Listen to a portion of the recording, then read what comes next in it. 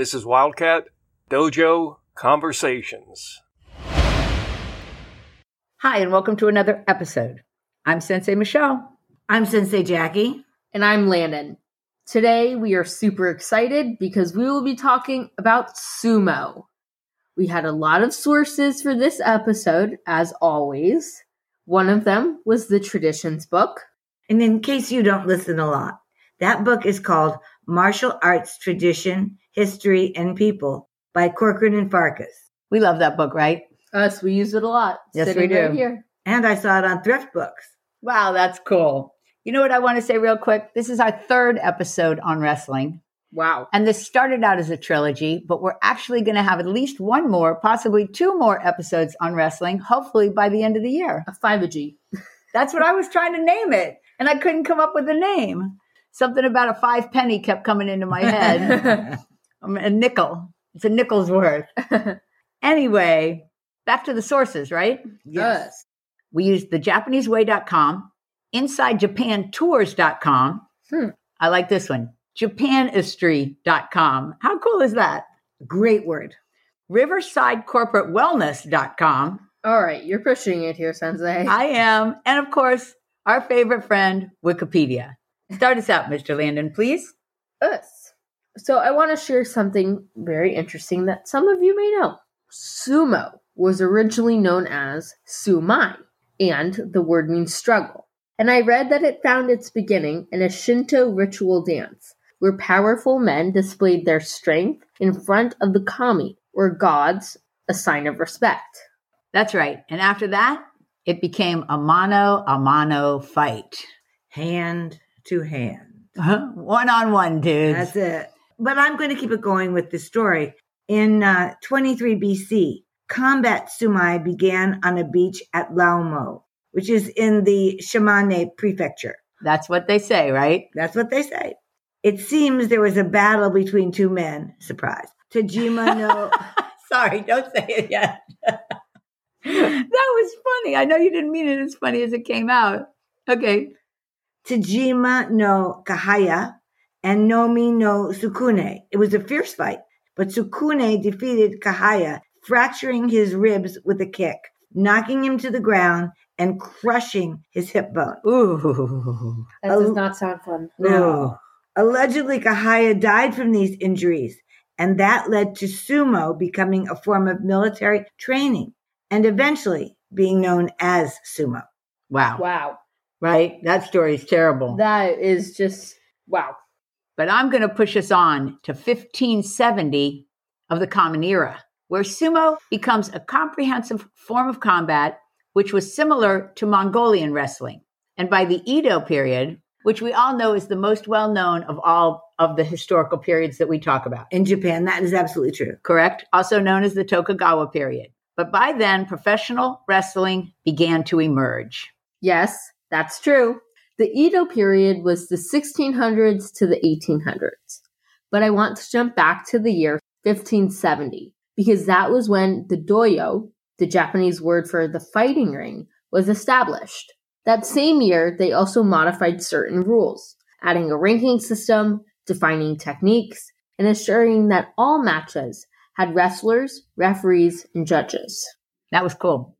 Before we start talking about the ring itself, let's tell the audience that we are in yet another thunderstorm day. Yes, we are, Sensei, for sure. You can hear it right there. So if we get some background thunder, we're just going to take it as a great sumo sign. Us. All right? The sumo gods are with us. Kami, I think was his name. But what about the ring, Sensei Jackie? Well, the size of the ring is based on an old tradition of using 16 rice bales to make a diameter of approximately 15 feet. The floor is clay and it's covered with sand. And there are some pretty strong pre-fight rituals. These rituals include the introductions of the wrestlers and an ancient ceremony of purification and preparation of the doyo, and a prayer for the safety of the competitors. That's right. And what's cool is that each pre-bout ceremony is certainly unique. It is said that some people like the pre-bout ceremony more than the match itself. Which we would. Us. We would love the pre-bout ceremony. Definitely. Okay. Ceremonies include the placing of salt, cleansed rice, dried chestnuts, dried kelp, dried cuttlefish, and nutmeg berry in a small hole made in the middle of the ring as an offering to the gods. And even the introduction of the wrestlers is orchestrated. One fighter enters from the east, he enters first, and then a fighter enters from the west. I didn't see why the east fighter enters first. Did you guys happen to see that? I didn't see anything definitive about why, but I'm not surprised. East is usually the sunrise or the beginning. Right. I agree with you, Sensei Jackie, and I'll keep it going. Each wrestler has a ritualistic routine that serves as both a warm-up and a sign to the gods. The routine is called Shiko and involves the leg raising, stomping, clapping of the hands, and slapping themselves. The leg stomping also crushes any lingering leftover spirits. They also raise their arms to the sky to show that they're not carrying weapons. I'm just saying that I don't know why they need to raise their arms in the air to show they're not having any weapons, because there's not a lot of places in that outfit to hide weapons, right? No, and we will be talking about the outfits. Okay, the outfit, if you want to call it that, Which that they we should wear. not. It's true. They wear a silken loincloth, and it's called a mawashi. It's wrapped around their waist 4 to 7 times. The mawashi is about 2 feet wide and is made of at least 6 folds of heavy silk. Now, for the high level of fighters, they get beautiful colors of their choice. But unfortunately for the lower ranking fighters, they get a cotton mawashi, and the color of it is always dark. And I think that's really interesting because in karate, most colored belts, or green and purple, are in the beginning. That's true. But then again, they were not passed through the ages. They're relatively new. That's true. That's a relatively new thing, Rank. Because in karate, the way it was you got a belt and it turned black with time, with dirt, and then back to white again in time as the cloth faded away. And the way the belts go in our style of karate, they do go from light to dark. That's true. So you're working your way toward the darker. But I want to get back to the mawashi, okay? I found an awesome video on YouTube, and I completely recommend that you watch it, about how to tie the mawashi. It was really interesting. Did you check it out at all? I did. I watched it, and I was fascinated by the tone of voice of the narrator. It was plain. This is what you do. This is how you do it. And the 2 men who were tying the mawashi one was the model, one held the other end of it. Just so fascinating to watch them. It seems to me that it would always be a 2-man job because it's yards and yards of material. That's right. Also, my video segued to a video on how the mawashi is actually made and the company that makes them. It was really, really wild. I can't even begin to explain the folding and the measuring. It was beautiful. It gave me a new outlook on the mawashi. That is very interesting. But we need to get on with the match, don't we? And I'll start us off with some rules. They're pretty simple. Victory goes to the person who forces the opponent out of the ring, or forcing him to touch the floor within the boundaries of the ring, with any part of his body above the knee. True. But did you guys know that there are about 200 different movements based on 32 key techniques to get that job done? Isn't that an amazing amount of techniques? And if people are interested in any of them, they can look it up. Here's 3 of the attacks, though.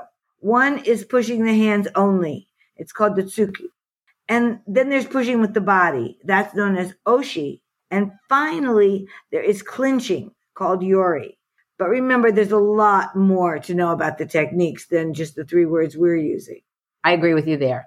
And we found a page in the traditions book with some drawings of the different techniques. I hope we can post that on Twitter. We will definitely look into it. Thanks. And I'll keep us going about the actual fight. Fighters start in a squatting position with their toes on a certain mark and bodies resting on their heels. As the match begins, they shift to the low position of readiness, with feet and fists on the ground. This is called shikiri. From here, they want to launch various attacks using weight, strength, suppleness, and strategy, in whatever measure they are capable of. Now, sumo techniques can be divided into 2 groups. Those with limited body contact, such as slapping, sidestepping, leg sweeps, and leg holds. And those with extended or full body contact, like head throws, arm throws, and hip throws. But here's the interesting thing about a throw. The person being thrown has to touch the floor before the guy doing the throwing, or it doesn't count. So what you're saying is no using the judo move that we use in our style called tomonagi, where essentially you lay down and throw this guy over your head. Us. Right? Using your foot. That's right. So you know what I'm thinking? Two big men, 15 feet, if they did try that, they could conceivably throw him right out of the ring, right? That's true. That is true. Just roll them right out. Wow. Okay, let's talk about the judges. Boy, there's a lot of parts to this that I never realized. You think? Jeez. There's one referee. He's known as the Gyoji, and 5 judges. The referee wears a kimono and carries a fan. And I love this part. The tassel on his fan signifies the referee's rank. That is really cool information. Now here's another piece of trivia. When the grand champion enters, he has a sword bearer with him. This is the symbol of the military beginnings of the sport. I saw that. And here's another nod back to the days of combat sumo. The hairstyles. An example is the top knot. I also read that the fancier the hairstyle, the higher the rank of the fighter. And the hairstylists have rank among themselves. Only the highest ranking hairstylist can work on the top knot of the highest ranking sumo practitioner. Also, at those high ranks, the hairstyle can be the top knot, but it can also be folded over the forehead of the practitioner in the shape of the ginkgo leaf. Wow, that's wild. I watched a few matches online. Did any of you guys watch any matches? I saw some pictures, but I didn't watch any matches. Well, I didn't watch them online, but as an elementary school student, I lived in Japan with my Air Force father, and we watched sumo matches on television. And it was very different for a young American girl to watch that kind of pushing and rolling. And it was just odd until I was there for a while and it became as normal as anything else. That sounds awesome.